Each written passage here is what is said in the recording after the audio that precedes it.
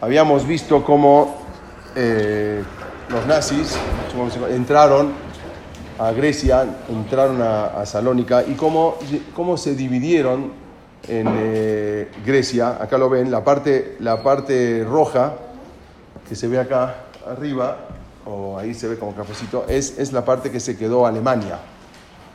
Todo lo que se ve más abajo en el sur, que es la parte más de color cafecita, es la parte que se quedó Italia. Se repartieron Grecia como un pastel. Y luego hasta arriba de todo, se ve un poquito más cafecito, un poquito más arriba, es la parte que se quedó Bulgaria. Pero, si vemos acá, que Alemania se quedó, no con una parte tan grande, pero justamente Salónica estaba en la parte que se queda Alemania. ¿Sí? Está acá, no se alcanza a ver, pero acá dice Salónica. Y esta parte se la dividen, esta parte se la queda Italia. Los italianos no hacían la tarea que tenían obligados por los nazis, no la hacían perfectamente. Incluso los nazis se quejaron de que los italianos eran muy flojos en su tarea, en su deber, porque no se dedicaban a cazar judíos, Yehudim. Pero los nazis sí, por eso donde estaban en ese momento ellos era Salónica, y ahí es donde empiezan a cambiar. Incluso se llevan, habíamos dicho que habían traído no hacía mucho tiempo a un rabino moderno, porque los que habían salido de todas las academias y los jóvenes querían algo más moderno, no querían al rabino antiguo, este que ven era el rabino antiguo, y ya querían algo un poco más moderno, un poco más reformista, más que traer un poco el reformismo a lo que es Salónica. Entonces los jóvenes van y contratan un rabino de las universidades de Alemania, que era un rabino completamente reformista, lo traen de Alemania, y eso es lo raro. Lo habíamos dicho en la última clase, cómo puede ser que traen a un rabino ashkenazí de Alemania para una comunidad milenaria sefaradí de Salónica, que era una comunidad que casi toda la comunidad venían de los expulsados de España, incluso se hablaba ladino en Salónica. Y resulta que traen a este rabino, Zvi Koretz se llamaba, pero los alemanes se lo llevan unos meses y lo traen, y resulta que ahora nadie sabe qué pasó, pero este rabino se convierte desgraciadamente en el peor enemigo del pueblo de Israel, ¿sí? Sin saberlo, porque él mismo empieza a entregar. Estoy haciendo un resumen de todo lo que ya vimos. Empieza a entregar a la misma nación, al mismo Am Israel, empieza a entregarlos, y después lo ponen todavía como presidente de la Keilah. Al ponerlo como presidente ya tenía los datos de toda la comunidad y entrega todos esos datos a los alemanes. Luego hubo una cosa que se llamó, cuando ya entraron los alemanes, este es el rabino Koretz, ¿no? Se ve como un rabino así un poco reformista. Este es el rabino, después vamos a ver cómo terminó. Y esto fue el famoso, como dijimos también, el Shabbat negro del 11 de julio de 1942, está mal ahí, están mal los números, 1492, en la Plaza de la Libertad en Salónica, que mandan a llamar a todos los Yehudim, a todos los judíos, que fue un Shabbat. Muchos se tenían que venir, los religiosos se venían caminando de más de 50, 60 cuadras hasta poder llegar ahí. Y los alemanes los obligan a quedarse con un sol. Imagínense, estamos hablando en julio, abajo del sol, en la plaza, en Salónica, y los obligan a hacer ejercicio. Acá ven fotos como los están obligando. El que no hacía los ejercicios, ahí vemos uno que no quiso hacer los ejercicios, como lo castigaban a los Yehudim. Todo esto fue llamado el Shabbat negro, que fue algo terrible. Y destruyeron el Bet Haim, el cementerio de los Yehudim, y se reunieron incluso los de la comisión directiva con este Koretz, el supuesto rabino, y le proponen pedir ayuda a los griegos, pedir ayuda a los goyim por lo que estaba pasando, y él se niega rotundamente. Dice, no, nosotros no necesitamos pedir ayuda a los goyim. Los alemanes, sigo con un resumen, ¿no? Los alemanes le piden a este Koretz una lista de todos los judíos de Salónica, también se la habían pedido al departamento municipal de todos los judíos de Salónica.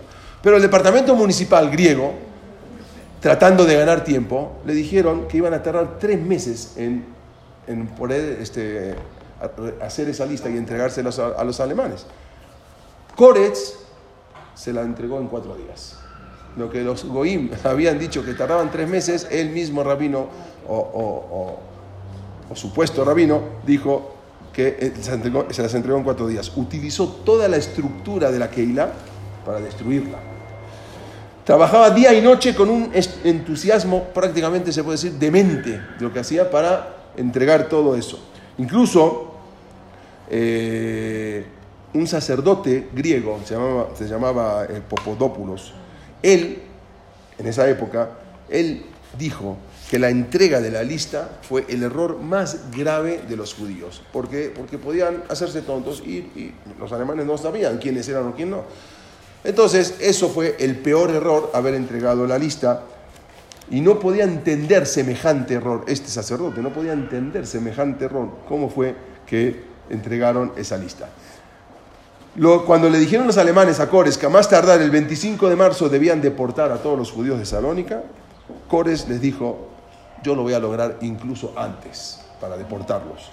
Y así fue algo terrible lo que estaba pasando. Esto es nomás para que vean. Tenía por hacerlo más rápido que antes, el beneficio no se sabe nadie qué hablaron con ellos, si estaba amenazado, qué pasaba, nunca se supo. Nunca se supo con él. Pero de repente se transformó en alemán, prácticamente. Lo que hicieron fue algo terrible lo que pasó con este rabino. Vamos a ver. Estas son imágenes, fotos de cómo les hacían en Salónica, cómo los hacían trabajar, cómo destruyeron el Beta Jaim. En lugar del cementerio, hoy en día pusieron una universidad, se llama Universidad Aristóteles. Era construida encima del cementerio, el panteón judío de más de 500 años y tenía más de 5.000 tumbas. Bueno, este es el Kores. Ok, cuando estos son los alemanes encargados de mandar a los judíos a los guetos, ¿sí? El gueto a Polonia. Ok, este era como dijimos también, Kores. Entonces, como los judíos casados no estaban obligados a trabajar, porque los mandaban a todos a trabajar ahora obligados a las carreteras, a construir rutas, construir carreteras. Los casados no. Entonces se organizaron, por ejemplo, en 100 jupot en un solo día. Acá los vemos a los novios con las novias. En un solo día 100 jupot se organizaban para que casarse y no tener la obligación de ir a trabajar en ese momento. Ok, este era el hijo del rabino que también habían destituido, Rabbi Haim Habib, que vamos a ver qué pasó con él también. Era el rabino que habían destituido y en cambio pusieron un rabino diferente, un rabino más moderno, un rabino reformista. Ok, cuando le van y le piden a Kores que por favor no nos deporte, entonces él les dice: ¿por qué? ¿Qué problema hay? Pues la comunidad de Cracovia, ahí los van a recibir a ustedes. La comunidad de Cracovia ya no existía, ya las habían aniquilado los alemanes. Estamos hablando que esta fue una Shoa tardía, porque mientras en Alemania ya habían matado a muchos Yudim, acá estamos hablando de 1943. Esto incluso era diferente el holocausto de Salónica, porque acá los Yudim estaban bien, o sea, estaban fuertes, no era que ya los habían desgastado como antes. Entonces era un poco diferente todavía. No se le llamó deportación, sino le decían orden de emigración. No le decían deportación para que tenían que prepararse para partir. Y le decían que no podían llevarse nada, deben llevar consigo las cosas más indispensables para el viaje: cobertores, frazadas, vestimentas. Cosas de lujo son superfluas, esas no se lo pueden llevar. El dinero tienen que ir a la comunidad y se lo vamos a cambiar. Todo el que tenía dinero iba a la comunidad y se los cambiaban por cheques de zlotys, cheques en polaco que no existían tampoco, eran cheques falsos. Todas las joyas, oro, objetos de valor, todos deben ser depositados en la comunidad. Así había dicho el rabino Kores también. Entonces, toda esta carta la había firmado el rabino y presidente de la comunidad, que era Kores. Luego habíamos dicho también cómo ya, bueno, nos quedamos justamente ahí. Y ahora los judíos iban a ser deportados y llegaron todos los trenes. Ahora, verdaderamente, él cuando vio los trenes, ahí se asustó un poco, ya cayó, le cayó el 20, como se dice, a este Cores, pero ya no pudo hacer nada. Fue a hablar con los alemanes, a ver si podían atrasar la deportación y ya no se hizo nada. Se encuentra también ahí en Salónica a un oficial nazi, se llamaba Jürgen Stroop, que él había sido el que había destruido el gueto de Varsovia, había acabado. Entonces, después de eso, lo mandan ahora a Salónica para que prosiga con el trabajo.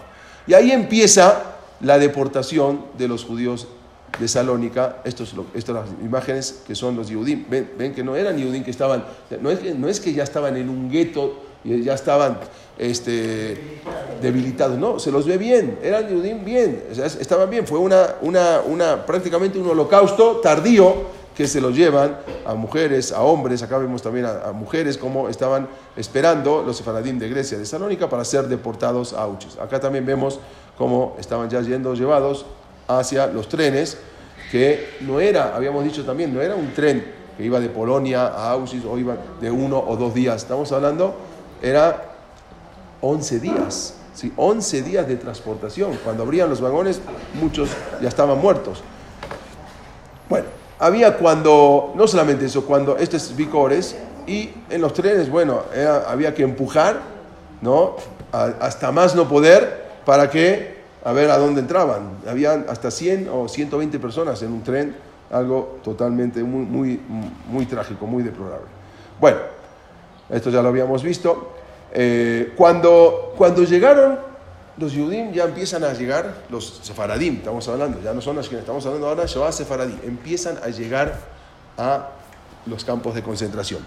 Los obligan a escribir cartas para que les manden a los judíos que todavía estaban en Salónica, para decirle que están muy bien, que lo están tratando muy bien. Obvio, estaban obligados a escribir esas cartas. Entonces, hay cartas que todavía se conservan, por ejemplo, de un de uno de los rabinos, se llamaba Abraham Moljo, que él, cuando estaba en Salónica, se los llevan a Auschwitz, y él era el Rab Arashi de Kabbalah, de la Kabbalah, del Zohar. Él era Rab Arashi de Salónica. Entonces los obligan a escribir unas cartas. Y él, otro se llamaba Abraham Miji, que era el sofer del Bedín, era el escriba del Bedín cuando tenían que hacer get o algo así. Él era el encargado de escribir también Mezuzot y todo. Y la carta llega a Salónica. ¿Qué dice en la carta? Gracias a Dios estamos sanos, comemos y dormimos bien y no estamos obligados a trabajar. ¿Sí? Así es la carta. Obvio que era una carta que lo estaban obligando a escribir los nazis, esa carta. Rezamos todas las mañanas y también estudiamos con los sefarim que trajimos. Con los libros que trajimos también estudiamos. Estamos muy bien acá. Yo estoy en el campo de concentración de Birkenau y no tengo ninguna noticia de ustedes. Quiero saber acerca de ustedes cómo están. Esta es la carta transcrita exactamente como escribe. Es una de las tantas cartas que mandaban, que eran obligados por los alemanes a escribir y mandar, para que cuando lleguen esas cartas a Salónica, los judíos digan, bueno, están bien. Y eso es lo que le decían cuando le decían a Cores. Decían, bueno, sí, no va a faltar ni pan, ni agua, ni comida, no se preocupen, va a estar todo bien, vayan para allá. Nunca más se supo de este sofer, Abraham Miji. Después ya no se supo nunca más. Muchos desgraciadamente, cuando llegaban los trenes después de 11 días, abrían las puertas y desgraciadamente muchos estaban muertos. En el tren solamente había dos palanganas, dos botes. Uno era de agua y otro era para hacer sus necesidades. Y es todo. Normalmente era un vagón de 20, 30 personas, pero ponían 100. ¿Sí? Normalmente cabían 20, 30 personas. Bueno, o más, a veces más de 100, a veces 80. Al iniciarse 1944, Heinrich Himmler ordenó que Grecia fuera vaciada cuanto antes de judíos. Él dijo que ya, Grecia totalmente, no solamente Salónica, todo Grecia. Otros tuvieron que agarrar, aparte del viaje en tren, tuvieron que viajar también en barco, porque no era tenían que llegar de alguna manera también en barco. El 23 de julio de 1944 iniciaron los arrestos también en las islas de Rodas, en la famosa isla de Rodas y en la isla de Kos. Justamente en Rodas fueron detenidos 1.750 Yehudim en la isla de Rodas, y de los 1.750 Yehudim que había en la isla de Rodas y que se mandaron a los campos de concentración, murieron 1.604. O sea que solamente 151 judíos sobrevivieron. Pero en esa fecha ya Alemania era al fin, todavía no estaba derrotada, pero estamos hablando al final prácticamente. Sí, por eso llegaban y directamente a las cámaras de gas. Uno de ellos, de los sobrevivientes, 151 sobrevivientes, esta es una piedra que pusieron, que está en varios idiomas, en ladino también, justamente en una plaza de Rodas, donde de ahí se los deportaron. Este es un rabino de la ciudad de Rodas. Esta persona, yo estuve con él personalmente, y está todavía, se llama Sami Modiano. Él, desde de niño lo habían llevado, y fue uno de los 150 solamente que sobrevivieron, y hoy en día es el encargado del Bet Knesset en Rodas. Yo justamente platiqué con él y él me explicó todo. Fue uno de los pocos que tuvieron la posibilidad y se salvaron de volver. Para trasladarlos a Europa, entonces en la isla de Rodas, era una isla, ahí no hay un tren, no hay manera de llegar a Europa por tren.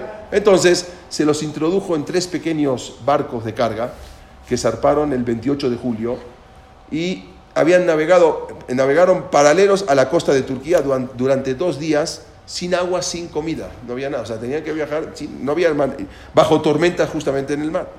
El 1 de agosto desembarcaron en Grecia, porque eran de Rodas hasta Grecia. En ese momento habían muerto en los barcos 171 Yehudim, o sea, ya dentro del barco, ya empezando, antes de llegar, desgraciadamente morían, no había, de las malas condiciones que había. Al cabo de 2 semanas, los Yehudim isleños siguieron su viaje en tren de carga atravesando Europa hasta Polonia, o sea, era de Rodas hasta Grecia, y de ahí en tren 11 días, está peor todavía que Salónica, porque primero tenían que cruzar 2-3 días en la isla y después todavía tomar el tren. El 16 de agosto, aquellos judíos que venían de tan lejos llegaron a las cámaras de gas a Auschwitz, y directamente ahí se los mandaba, desgraciadamente, a las cámaras de gas. Únicamente de estos Yehudim sobrevivieron 163 de las islas de Egeo, 151 de Rodas y 12 de la otra isla de Kos. O sea, todo esto estamos hablando de Sefaradim. Ashkenazim ya casi habían acabado con los Ashkenazim. Esto estamos hablando ahora de los Sefaradim.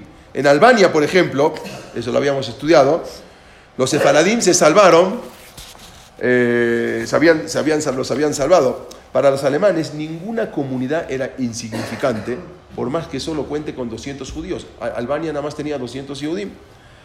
Y ahí mismo la gente, poniendo en riesgo sus propias vidas, los musulmanes albanos los ocultaron en sus propias casas, en pueblos, en montañas. Como habíamos dicho que Albania es el único caso de todo el Holocausto que una población judía entera, a pesar de ser pequeña, fue ocultada en el mismo lugar, en la misma tierra. O sea, no es que se ocultaron como los de Dinamarca que tuvieron que viajar hacia Suecia, no. Ahí se ocultaron en las mismas casas, en la misma tierra.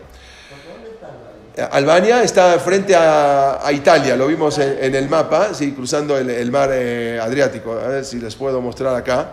Un judía de Italia de más de 2000 años de antigüedad. Entonces, en Italia, no, a pesar de ser aliados con los alemanes, no se los persiguió. Pero luego en 1943 también cambió drásticamente, porque entran los alemanes a Italia y ahí Mussolini ya no pudo hacer nada por defender a los judíos, porque ya hasta ahora se los había defendido el pueblo también, pero cuando entran los alemanes ya más no puede hacer. Y la SS capturaron varios miles de judíos, incluyendo 1000 judíos de Roma. De los 50.000 Yehudim que había en Italia, 40.000 se salvaron, pero 54.000 Yehudim que había en Grecia, 56.000 Yehudim que había en total en Grecia, desgraciadamente 54.000 murieron. Fue algo terrible, porque fue de todos los países, los Sefaradim fueron el porcentaje más alto que murieron, porque murió el 96% de la comunidad. O sea, de los Sefaradim, Uno dice el holocausto, Ashkenazim, no, pero los sefaradim, o sea, en el porcentaje, fueron el más alto de todos los países. Murió el 96%. Es decir, de los 56.000, murieron 54.000. Cuando terminó la Segunda Guerra Mundial en Grecia, habían muerto durante el holocausto a manos de los griegos, que eran algunos eran colaboracionistas con los alemanes. Dijimos, en total, ya en toda Grecia murieron, con Salónica, con Grecia, 65.000 judíos.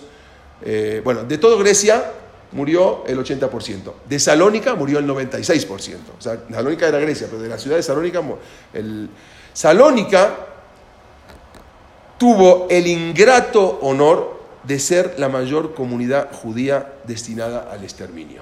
De todas las ciudades de Europa, la ciudad Sefaradí de Salónica fue la número uno que fue destinada al exterminio. Gracias al rabino. Ahora vamos a seguir hablando de un poco de eso. Escribe un poema, escribió en ladino, David Haim, que era quien sobrevivió al holocausto y emigró al Tel Aviv. Era hijo de Rab Haim. Este Rab que vimos antes, él también se lo llevaron.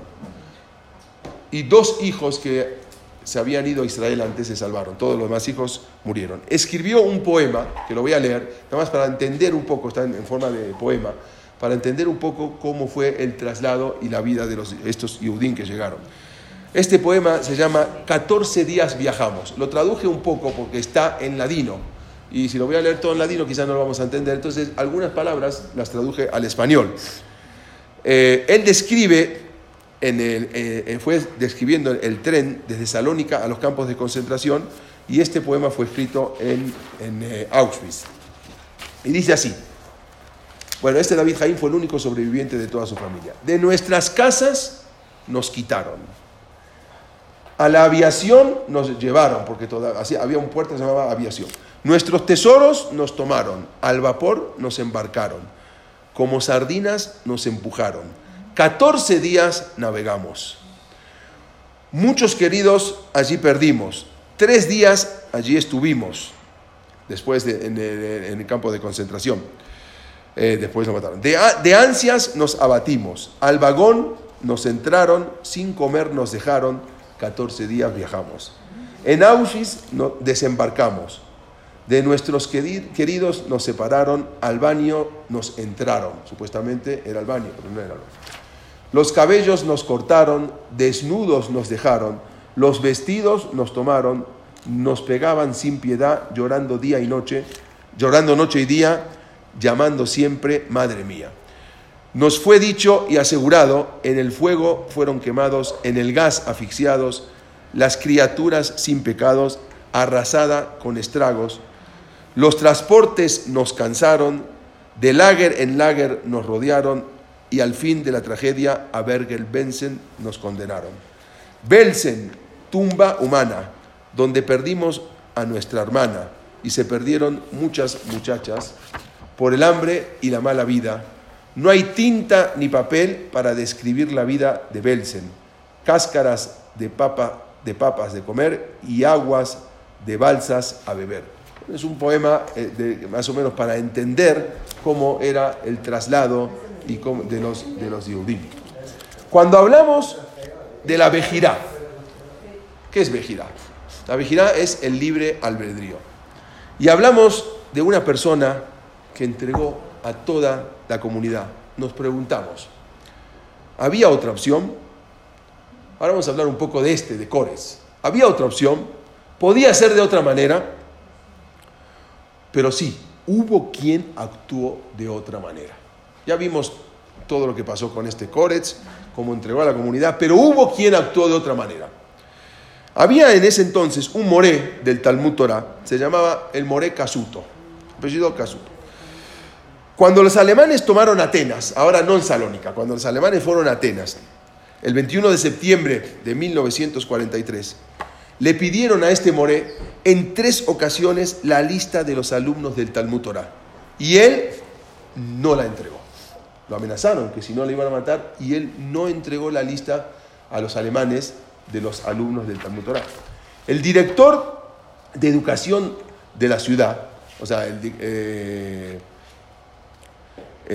director de educación, se llamaba Sam Ángel, que no era judío, él quemó las listas donde figuraban la afiliación religiosa de los ciudadanos de Salónica. En Salónica él también vivía. O sea, quiere decir que hubo manera de no entregar. No es que no había. Lo llamaron un rabino que estaba en Grecia, en Atenas, al rabino Eliau Barzilai, él era el rabino principal de la ciudad de Atenas, y le dijeron que hable con su comunidad y que, así como había hecho el rabino Cores, le pidieron a él su colaboración para emigrar en orden. Le pidieron al rabino de Atenas, el rabino Yehuda Barzilai. El rabino Yehuda Barzilai se presenta ante los alemanes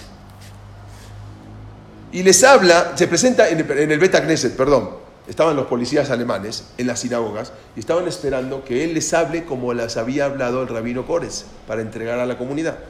Entonces, como los alemanes no entendían el ladino, él, delante de todos los alemanes, le dijo: yo les voy a decir para que se puedan embarcar. Va al Bet Knesset, reúne a todos los Yudim y les dice en ladino: yo sé lo que nos espera y les hago saber que los cementerios de Atenas son mejores que los de otros lados. O sea, le está diciendo a los Yudim, pensando los alemanes que estaban hablando en ladino, ya no entendían. Ustedes ya saben lo que tienen que hacer. El tren que salga solo, nosotros nos quedamos aquí. Quiere decir que sí había. Este era el rabino Yehuda Barzilai que les dijo a los Yudim: no se embarquen, delante de todos los alemanes que estaban esperando que les diga, que los convenza para que se embarquen. En Bergen-Belsen y en Auschwitz había comandos de ingenieros que eran los que manejaban el crematorio, ¿sí? Porque después de pasarlos por las cámaras de gas, ya morían y los mandan luego al crematorio. También había comandos de dentistas, que eran los que les arrancaban los dientes de oro. También había otra orden, se llamaban el Sonderkommando. Sonderkommando era un comando especial de cómo los judíos, como generalmente los judíos griegos habían llegado fuertes, dijimos que fuera al final. Entonces ellos eran los Sonderkommando eran los judíos griegos Sefaradim. Era un comando especial y estaban encargados de ayudar a desvestir a los que entraban a las cámaras de gas, a los ancianos, a los niños. Después que ya estaban todos desvestidos, salía una voz por las bocinas que decía: todos los SS retirarse, y también el Sonderkommando. Se tenían que retirar y ahí entraban a las cámaras de gas. Las puertas de las cámaras de gas se cerraban herméticamente y se apagaban las luces. ¿Por qué se apagaban las luces de las cámaras de gas? Para que no vean lo que estaba pasando adentro, no los de afuera, los de adentro. Se podía observar de afuera lo que ocurría adentro. Había ventanas, mediante unas mirillas especiales preparadas, y después de 15 minutos morían al Kiddush Hashem. Se volvían a encender las luces, se abrían las puertas, se prendían unos gigantescos ventiladores para esparcir y desaparecer el gas. Todo estaba meticulosamente preparado. Los Sonderkommando, que eran los judíos griegos, debían entonces, era lo más difícil, ellos tenían que entrar ahora a las cámaras de gas con mangueras para limpiar todos los desechos que habían hecho por los efectos del gas. También necesitaban separar los cadáveres que estaban abrazados unos con otros. O sea, era muy difícil, y esa era la tarea que tenían que hacer los sefaradim. O sea, esto era la peor tarea porque a ellos les daban esa tarea. Como dijo Viktor Frankl era el creador de la logoterapia. Él estuvo en los campos de concentración. Él dijo así: después de todo, el hombre es ese ser que inventó las cámaras de gas en Auschwitz, pero también es el que entró en las cámaras de gas erguido con el Shema Israel en los labios.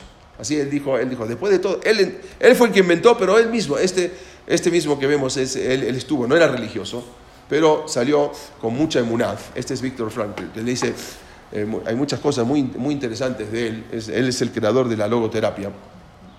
Él había nacido en 1905 en Viena, pero después él fue un neurólogo, ahí lo vemos, un psiquiatra austríaco, que él tuvo que pasar todas esas experiencias. Él dice, nos pueden quitar todo en la vida, menos una cosa, la libertad de elegir cómo reaccionar ante determinada situación. Eso es lo que determina la calidad de vida que vivimos.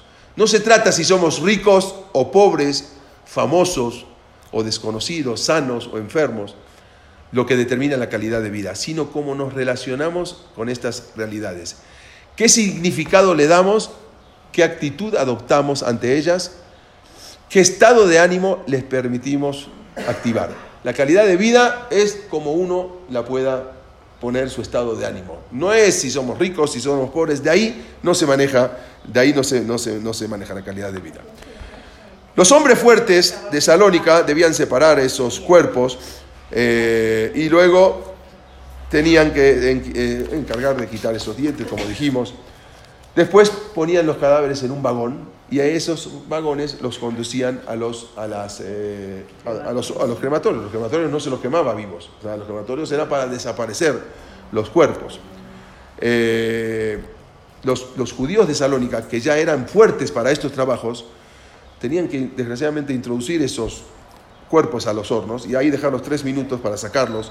Desgraciadamente, esto fue lo que encontraron después los soldados alemanes, cuando ya entraron a los campos de concentración, encuentran estas cosas. En varias ocasiones, los mismos Sonderkommando griegos de Salónica se encontraron con sus mismos parientes o hijos que tenían que cremar. Hay una película, se llama El hijo de Saúl. Impresionante. Justamente esa es la película que se hizo de los Yehudim de Salónica, cómo llegaron y se encuentran con sus propios parientes que tienen que quemarlos. Es una película que salió, tuvo muchos premios esta película también. Muy cruel, sí. Muchos de estos Yehudim Sefaradim de Grecia fueron enviados a donde se hacían los experimentos con seres humanos y las autopsias, porque los necesitaban como auxiliares para los experimentos. Ellos eran fuertes, entonces los utilizaban después, al final, los mataban, pero al principio los utilizaban para estos. Los Sonderkommandos, que eran los Sefaradim, estaban aislados para que no cuenten lo que ellos sabían. Entonces los aislaban. Ellos, en sus trabajos, tenían una vida de solo 3 meses. Después cambiaban. Me contó una vez el Rabbi Efraim Dines, ¿te acuerdas que una vez lo traje para acá? Que también a su mamá, que estaba en el campo de concentración, tenía 9 años, la habían mandado a limpiar baños. Y le dijeron que este trabajo nada más puede llegar a vivir 3 meses. Entonces ella dijo, ¿cómo? ¿Me van a matar? Preguntó. Le contestaron, 3 meses aquí es muchísimo tiempo. O sea, si te dan chance para vivir 3 meses es demasiado. Así era la gente del Sonderkommando tenía mucha comida.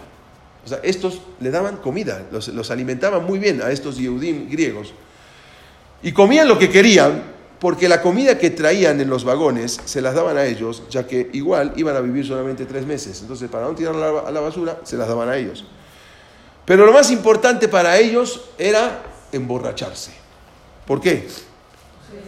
Echaban aguardiente, ¿sí? Echaban alcohol al té hirviendo, porque eso era lo que los relajaba. Después de ver el trabajo que tenían, era la única forma que podían llegar a la noche a dormir, ya borrachos, hasta la jornada del Geinam del día siguiente. Cuando ya se acercaban los 3 meses, sabía que en cualquier momento iban a llegar un nuevo Sonderkommando que los iban a reemplazar. Ellos ya habían vivido demasiado.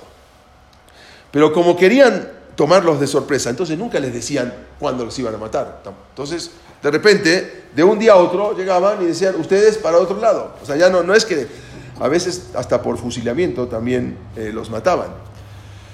O a veces los echaban a unas fosas y echaban granadas ahí. Hay un testimonio de un niño de Salónica, de nombre Moshe Shemuel, que tenía el número 119.577 marcado en su brazo, que él contó algo impresionante. ¿Cómo decían Selijot? Selijot Sefaradim, en Polonia. Él cuenta ahí, él estaba internado en el blog número 21, ahí mismo dice, en el Sonderkommando tocaron el shofar. Ahí mismo también se dijeron Selijot en el UN.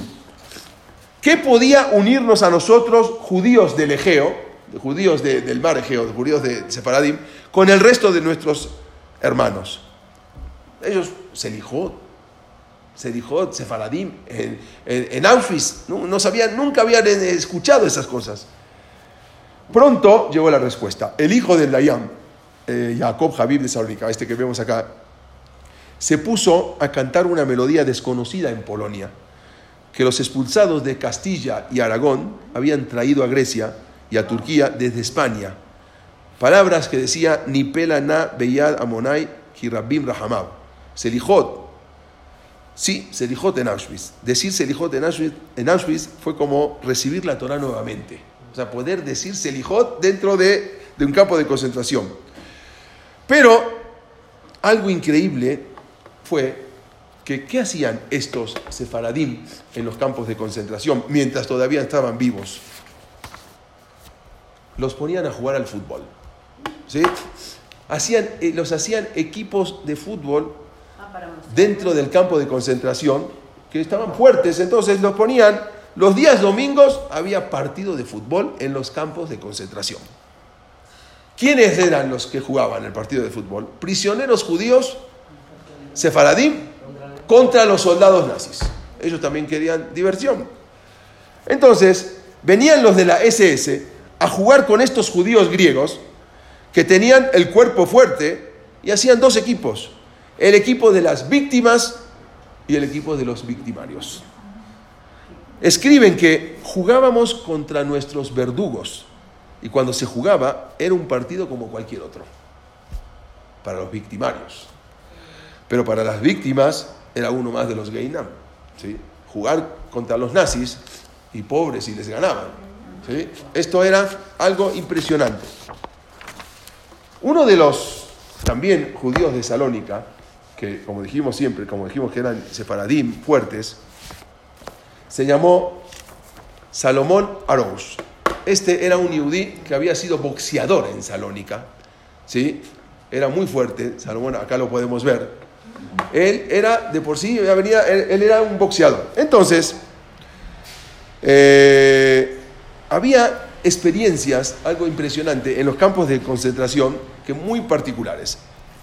Él había nacido en Salónica, él era un boxeador judío, había nacido en Salónica en 1923. Comenzó a boxear cuando era niño. ¿Sí? Siguió la afición de su papá, quien también era un rudo estibador de puerto. Los sefaradim, dijimos que ellos eran muy fuertes, cargaban en el puerto. Con la ayuda de un entrenador profesional, llegó a convertirse en el campeón de peso medio cuando tenía 17 años. En Salónica, él era el campeón de peso medio. En el año 1939 ya contaba con un récord de 24 triunfos por nocaut. No había manera que alguien le gane a combatiendo incluso por el título medio pesado. Ese mismo año fue apodado el bailarín de ballet, porque dice que se movía tanto en el cuadrilátero, en el ring, que parecía un bailarín, cómo se movía, cómo ganaba todas las competiciones. Incluso fue seleccionado para integrar el plantel olímpico griego de todo Grecia de boxeo. Sin embargo, un año más tarde, su carrera deportiva se vio truncada por ser judío, y su vida fue puesta en peligro, ya que los alemanes, dijimos, habían invadido Salónica. Y entonces se llevan a todos los judíos, como dijimos, de Salónica, a Auschwitz-Birkenau. La mayoría habían sido, como dijimos, asesinados. Pero él, como era un boxeador, tuvo mejor suerte. Él tenía 20 años cuando el 15 de marzo de 1943, él y toda su familia fueron trasladados a Auschwitz.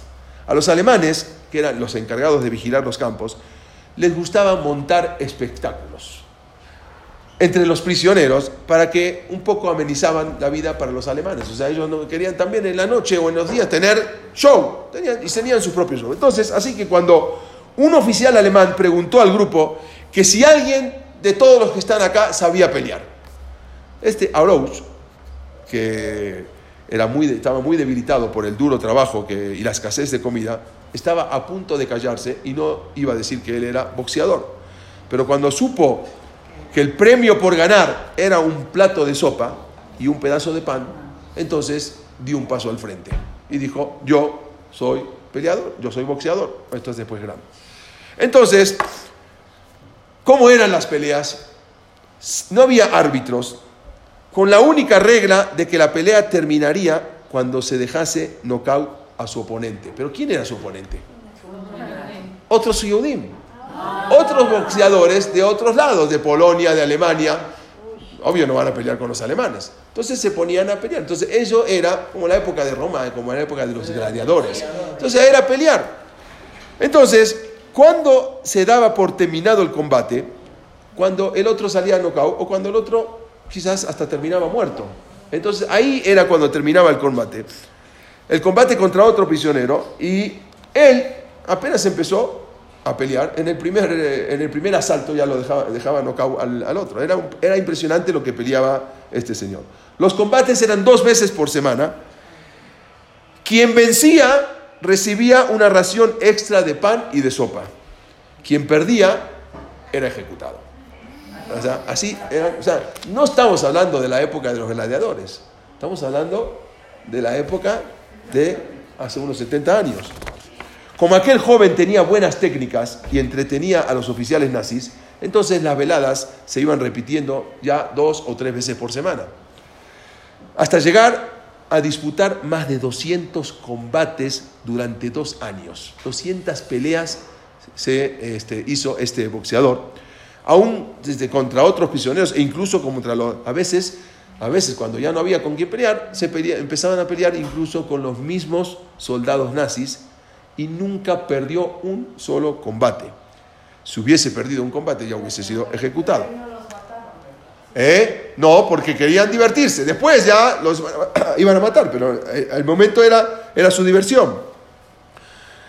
El oficial al mando lo recompensó trasladándolo a trabajar en la cocina. O sea, como ganaba los combates, este Arouch aprovechó para alimentarse un poco mejor y de paso poder sacar un poco de comida para compartir en la noche con sus compañeros. O sea, se llevaba un poco de comida, se la daba también a ellos. Quien también se encontraba en Auschwitz era su amigo de la infancia, que también había sido boxeador. Se llamaba Jack Razón. Hay apellido también de Razón. Él era su amigo de la infancia, también era un boxeador, quien también fue invencible en el cuadrilátero de Auschwitz. Nunca ambos se enfrentaron, gracias a Dios. Nunca, por casualidad, por eso lograron sobrevivir. Salomón no solo combatió dentro del ring para sobrevivir, sino que además se unió después a una fuerza de resistencia en el mismo campo de concentración. Formando parte de esta, él logró colocar un explosivo en uno de los hornos crematorios. ¿Sí? Él pudo, dentro de los campos, logró y lo destruyó completamente. Salomón Arouch, él era dentro de un hecho que hizo desmoronar la maquinaria mortífera nazi, salvando de este modo a muchos Yehudim del destino final. ¿Por qué? Porque ya no podían acelerar el ritmo que tenían y pudo destruir un crematorio. Todo esto en Auschwitz. A raíz de este hecho, entonces Salomón Arouch fue interrogado y fue golpeado por los nazis para que delatara a los demás miembros, pero él era muy fuerte y logró resistir la tortura y no delató a nadie. O sea, no cualquiera podía hacer esto, no delató a ningún hermano, ¿sí? Y gracias a Dios, logró resistir. Sin embargo, Salomón Arouch se dio cuenta de que aquel entretenimiento, de que en un principio se benefició porque tenía más ración de comida, ahora se había convertido en una tortura, porque los prisioneros derrotados desaparecían. A los que él le ganaba, al otro día ya lo mataban. Entonces él se dio cuenta que se estaba salvando por un pedazo de pan, pero estaba, desgraciadamente, logrando que los otros morían. Él sabía que estaba peleando por su vida, pero se dio cuenta que con sus victorias estaba condenando a otros a la muerte, por lo que se negó a seguir peleando. y de un día a otro dijo, ya no sigo más. Los nazis, ¿cómo nos vas a dejar sin ese show? No sigo más, aún sabiendo que arriesgaba su vida por no hacerlo, y ya no peleó más. Esto que ven acá, les voy a mostrar, es una película que hicieron, se llama El Triunfo del Espíritu, es la película que hicieron de toda la vida de Salomón Arouch. Y es, no sé, en Netflix yo creo, no sé. Es una película que hicieron justamente de toda la vida de él. Acá lo ven, y es un actor muy famoso el que la hizo, no me acuerdo cómo se llama, pero bueno, este fue, se llama El Triunfo de Salónica, claro, ¿sí? Y el Triunfo del Espíritu, es una película que hicieron con toda la vida de él, como él dejó de pelear, al poco tiempo fue trasladado al campo de Bergen-Belsen, donde volvió, como ya no quería pelear, lo mandan a Bergen-Belsen y ahí vuelve a sus trabajos forzados. Ahí en Bergen-Belsen conoce a una muchacha, se llamaba Marta Yehiel, también era una judía de Salónica, que luego se convertiría en su esposa al terminar la guerra.